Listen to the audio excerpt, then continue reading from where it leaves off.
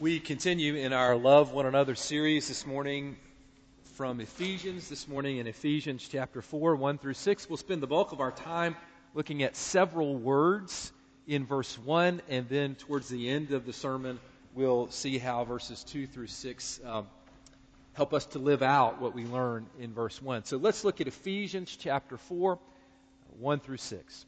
Paul writes, I therefore, the prisoner in the Lord, beg you to lead a life worthy of the calling to which you have been called, the calling that you have received. With all humility and gentleness, with patience, bearing with one another. Everybody lift up one. All right, thank you.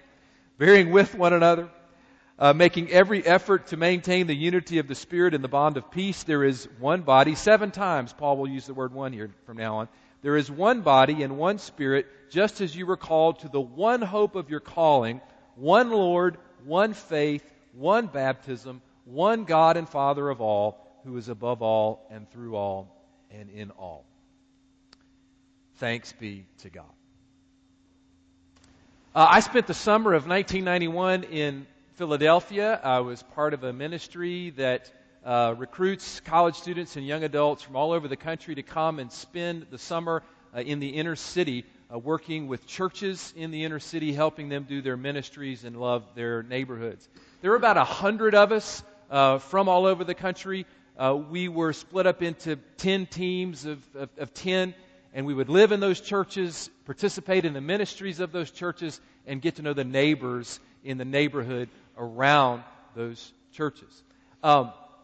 It was a unique group of people, those 100 or so young adults who were gathered. Most of them were from the Northeast or from the Great Lakes region or from California, the West Coast. Very few of us were from the South like me. And all of my life growing up in North Carolina, I never knew that I had a Southern accent until my new friends in Philadelphia told me that I had a Southern accent. I'm not sure if they were right. I'll leave you to be the judge of that.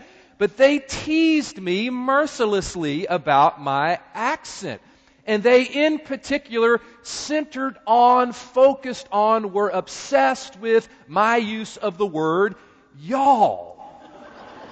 Now, it was just natural for me to say y'all multiple times a day to communicate what I needed to say to y'all.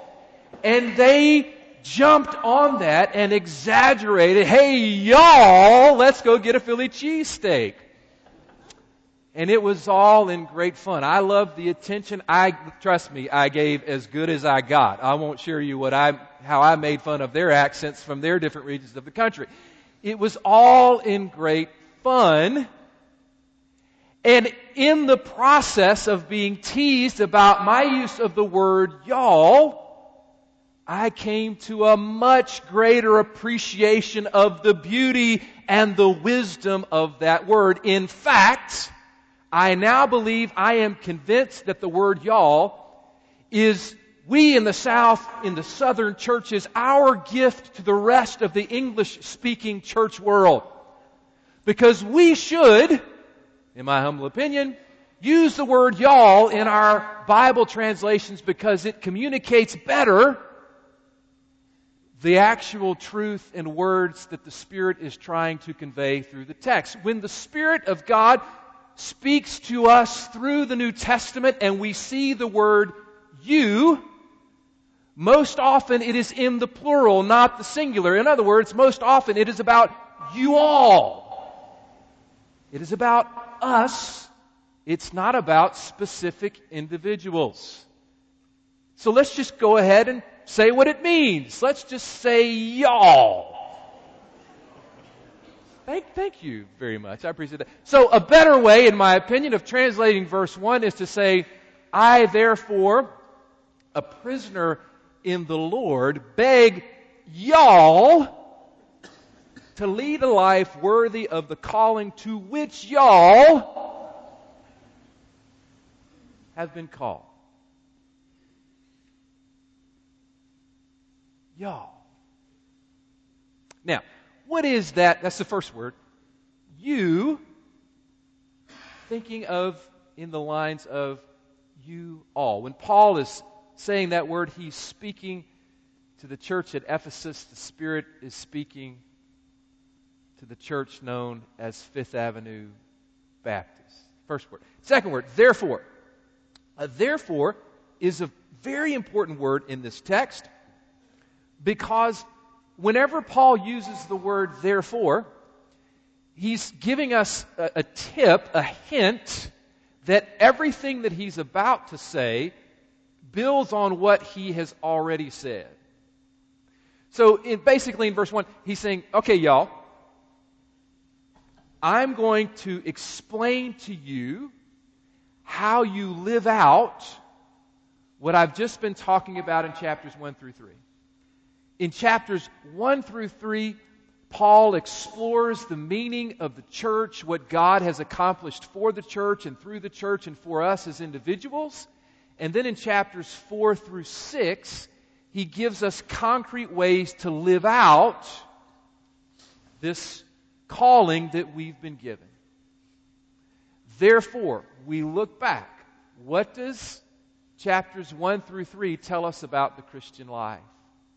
And therefore, in verse 1 of chapter 4, is in connection with a third word we want to look at, and that is calling. What is our calling as individuals and as a church? We find our calling, what Paul means by calling, in verse 1, by looking at the word therefore, which points us back to chapters 1 through 3. Now, we don't have enough time this morning to go through all of chapters 1 through 3 to get the therefore, which leads to the meaning of the word calling in verse 1. But here's my vote from chapters 1 through 3 of good summary verses that pull it all into one package that helps us understand. And these are familiar verses to many of you. Ephesians chapter 2 verse 8 says, for by grace y'all have been saved. And this is not of y'all's doing, but it is the gift of grace through Jesus Christ. That's verses 8 and 9. And then verse 10 says, for God has created works for us beforehand for us to walk into. For God has created beforehand works in which are to be your way of life. For we are what He has made us, created in Christ Jesus for good works, which God prepared beforehand to be our way of life.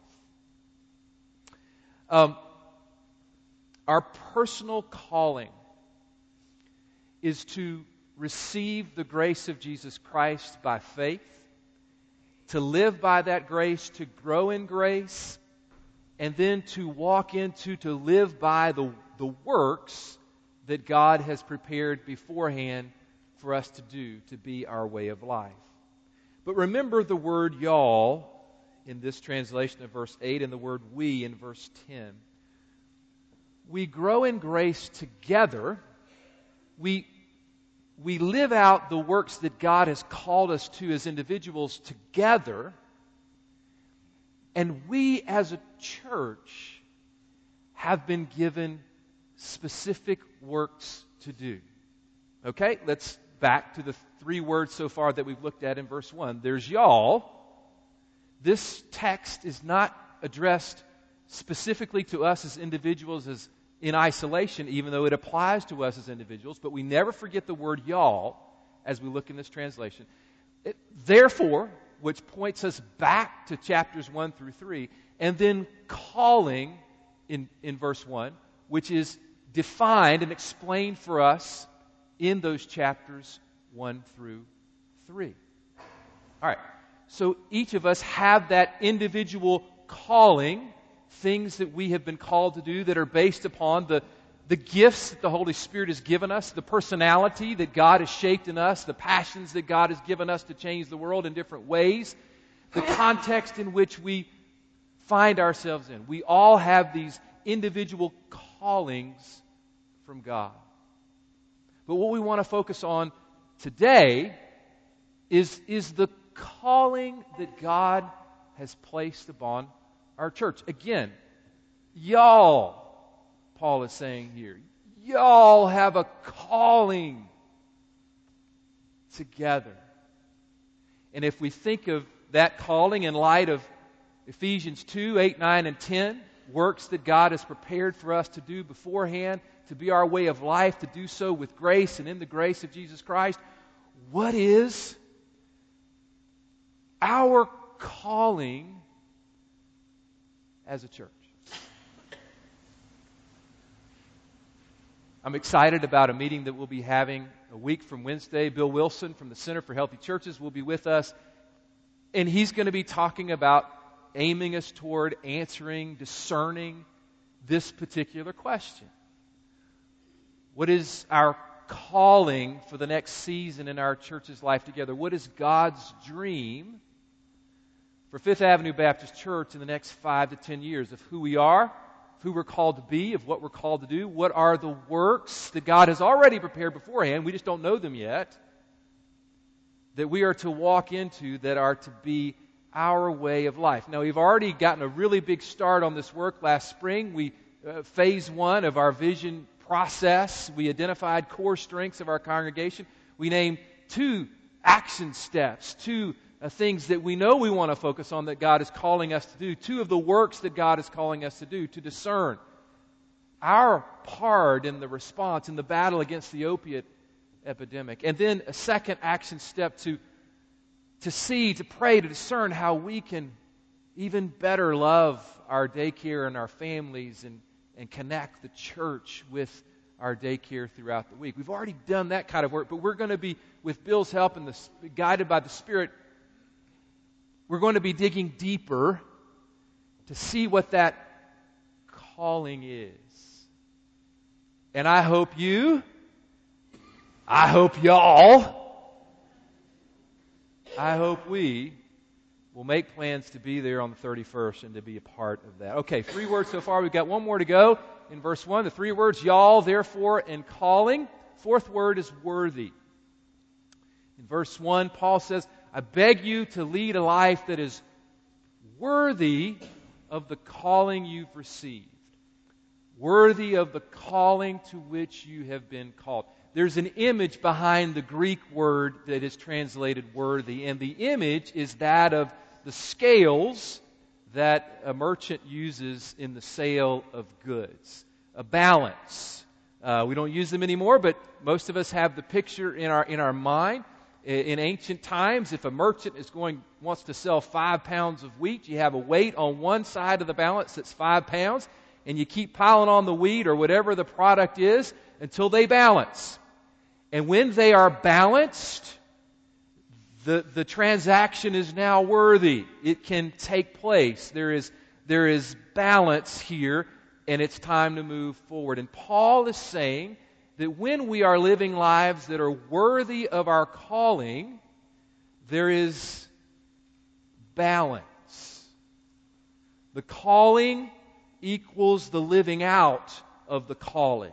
It's now worthy. Now, we'll never be in perfect balance in any area of our lives, but by the grace of God and the power of the Spirit, we're seeking to live in such a way that the way we live is consistent, it's balanced, it's worthy with the calling that we've received. Now let's look at this image in 3 different areas. The first area is the individual calling, the individual works that each of us have been given to do based on the gifts the Spirit has given us, our personality, where we are in life, all of those things. And let's ask ourselves the question, are we living out that calling? In other words, the calling in our lives, are they in balance? Maybe we don't know what those works are. Maybe we don't have a sense of what that specific calling is in our lives that God wants us to do. If that's where you are, please, through prayer and conversation with people that you know and trust, seek to discern what that calling is. But if you know what that calling is, the question then becomes, are you in balance? Is the way you're living your life worthy of the calling? The calling is here. Are you doing the work? Are you open to God to allow you to work through you to accomplish these works that have been prepared beforehand for you to be your way of life? First way to use the image is for our individual calling. Second way to look at the image this morning is again with y'all in mind. Are we as a congregation living a life that is worthy of the calling to which we've received. Now again, we're in the process of discerning the exact nature of that calling for us in the future. So we want to ask the Spirit to be ready. The Spirit's always ready. We want to be open to the Spirit in helping us to live worthy lives. Couple of questions here. There have been works that God has prepared beforehand over the 100 and more years that we as a church have been on this corner at 5th Avenue and 12th Street. And there have been times when the church's calling and the way we've lived out at that calling have been in balance. They've been worthy. There have been times when there hasn't been balance. That's the way it is with any individual Christian and with any gathering of Christ followers. It's just the way life works. I wonder with me, ponder with me, what are the times in our history as a congregation when somebody outside of our church looking in would say, if they were using this language, their life together as a church is balanced right now. They're living a life that's worthy of their calling. And what are the times in our church's life when someone from the outside looking in would say, wait a second, there's not balance here. They're saying one thing and doing another, preaching one thing and practicing another, singing one thing and living in another way. It's the third use of the image. Second use of the image. Third use of the image applies to individuals. It applies to us as a church. Whatever our callings are, the specific natures of our calling as individuals and our calling as a church, are we living that out in such a way that's filled with grace and compassion and mercy and Christ-like love? Are we practicing what we preach? Do people see Jesus in our lives as individuals? Do people see Jesus when they look inside this building? Do people see Jesus when we are out in our community? And if they do, we're living a life that's worthy of our calling. It's in balance. If they don't, then something is out of balance. We're not living the worthy lives that Paul has called us to. Anybody a fan of the Sister Act movies? Anybody remember those? Whoopi Goldberg, yeah. Yeah, it's about 20 years ago or so. And here's the basic plot line. Whoopi Goldberg is an African-American woman on the run from the law, and she stumbles upon an inner-city convent of nuns, and she puts on the robe and she impersonates a nun, and then she teaches these sisters a brand new style of music. And so there's a little bit of Motown mixed in with the music of the convent. And so there's gospel songs that are introduced into this inner city community of women who have committed themselves to following Jesus in a specific way. It's their calling not only to be nuns, to live the monastic vows, but it's their calling to live that out together in a specific place in the world, a place of great pain. So it's a wonderful story, wonderful music, but here's something that I didn't know until recently. When Sister Act came out, it was very popular in Japan. And growing out of that popularity, people in Japan fell in love with gospel music. And so there would be hundreds of gospel choirs that would gather together in communities across Japan, and they would tour and they would sing gospel music. And universities, colleges, schools throughout Japan would offer courses on gospel music. You want to learn gospel music, you want to study it, go to Japan, and you can take a course in gospel music. Everybody for a season, I don't know if they still do, but everybody for a season just loved gospel music. But here's the thing. Very few people, if you just look by percentages, in Japan are followers of Jesus. It is not a nation in which the church is large. It's thriving wherever it is, but not in numbers. Which means that you had lots and lots and lots of people who knew the words to the songs songs, but did not know the meaning of what they were singing. It's a great evangelistic opportunity, by the way. Followers of Jesus in Japan can talk with their neighbors who don't know Jesus but know gospel music and can say, "Can I talk with you about the person you're singing about?" But for our purposes today, it's possible to know the music and not have any idea what you're singing about. And the question for us as individuals, and for us as a church, for y'all, for us, do the words that we sing match the lives that we live? Can people see and hear the songs that we sing in the way we love and serve and witness and work in our community? In the words of verse 1, are our lives in balance with our songs? Do we live in such a way that's worthy of the calling that we articulate? With whatever style of music that we're singing, music that's rooted in our faith. Y'all, therefore, calling, worthy. Paul packs a lot in that first verse and calls us to make sure that we know our calling as individuals, but even more so as a church, and to make sure by the Spirit's power and guidance and grace that we are seeking to live a life that's in balance, worthy of that calling. Then verses 2 through 6. 2 ways I think we could see more if we took the time, but there are 2 specific ways I want to draw our attention to that Paul gives us that can help us live out our calling.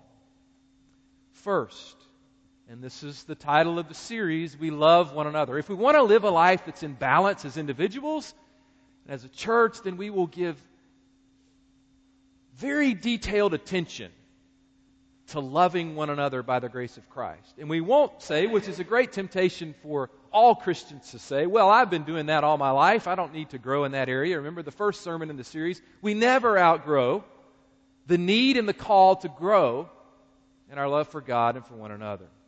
So first, we love one another if we want to live lives that are worthy of the calling that we've received. Hear verse 1 again, but with verses 2 and 3 added to it. "I, therefore, the prisoner of the Lord, beg y'all to lead a life worthy of the calling to which y'all have been called, with all humility and gentleness, with patience, bearing with one another in love, making every effort to maintain the unity of the Spirit in the bond of peace." We stay in balance as a congregation when we love one another. People can see if we're in balance outside these walls if they see that we're loving one another. If they don't see that, they're more than likely to say something's out of whack there. They're not living a life worthy of their calling. When we practice humility among ourselves and in the community, when we are gentle and patient and humble with one another and our neighbors, when we bear with one another, when we let each other down, because we do let each other down just kind of by the way, you do know that we consistently let each other down here in the church. Love the comment that Billy Graham made decades ago. If you can find the perfect church, then by all means join it and join it immediately. Just know that the moment you join it, it ceases to be a perfect church. There's no such thing. And so Paul doesn't here and elsewhere in his letters as he's writing to the churches, he doesn't say, live in such a way that you never let each other down or disappoint each other or hurt each other. No, he just assumes that's going to happen. And so he says, bear with one another. We'll have a whole sermon about this subject in a couple of weeks. bear with one another. When we do so, we're living a life worthy of our calling. When we make every effort to stay unified in the power of the Spirit, then we will be giving God lots of material with which to work so that God can fashion us into a community that lives a life worthy of its calling, and through whom the Lord can do great and mighty work here and around the world. So the first thing from this passage, from verses 2 and 3, if we want to live a life that's worthy of our calling, we're going to, by the power of the Spirit, open ourselves to the love of God so that we can love one another faithfully. Second thing is that we keep our focus on God and not on ourselves. It's a paradox. If we want to live lives that are worthy of our calling, then we'll focus more on what God does and less on what we do. If we want to live a life that's in balance, we'll focus more on how balanced God is, less on how unbalanced we are. We focus on God. 7 times, as we mentioned before, in verses 4 through 6, Paul uses the word one.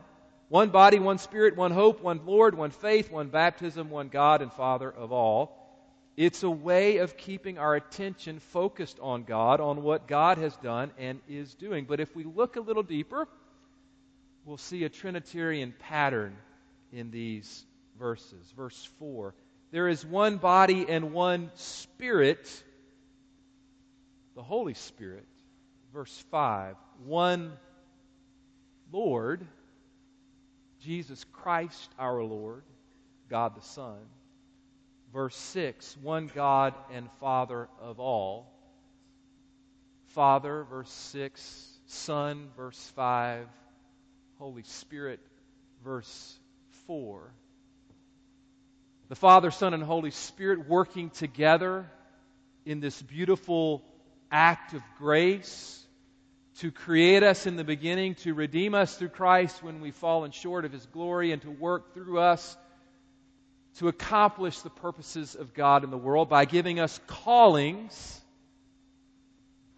that we, by God's grace, are to live lives that are worthy and balanced in light of our callings. Verse 6 speaks of the one God and Father of all, of us all, God the Father, who is above all and through all and in all the workings of the Trinity, if we want to live balanced lives. We love one another, and we keep our focus on God, and we trust God to do this balancing work in us as individuals and in our congregation. So hear these final words. The works God has prepared beforehand for us to do, the calling to which we have been called, the humility and gentleness and patience with which we are to live out our calling, it all comes from the Father, the Son, and the Holy Spirit. And so with humility and trust, let us open ourselves to the one who has called us, the only one who can bring balance to our lives and our church, the one who will empower us to live worthy lives, and through our lives, do the work of the kingdom in our time and in our place. Amen.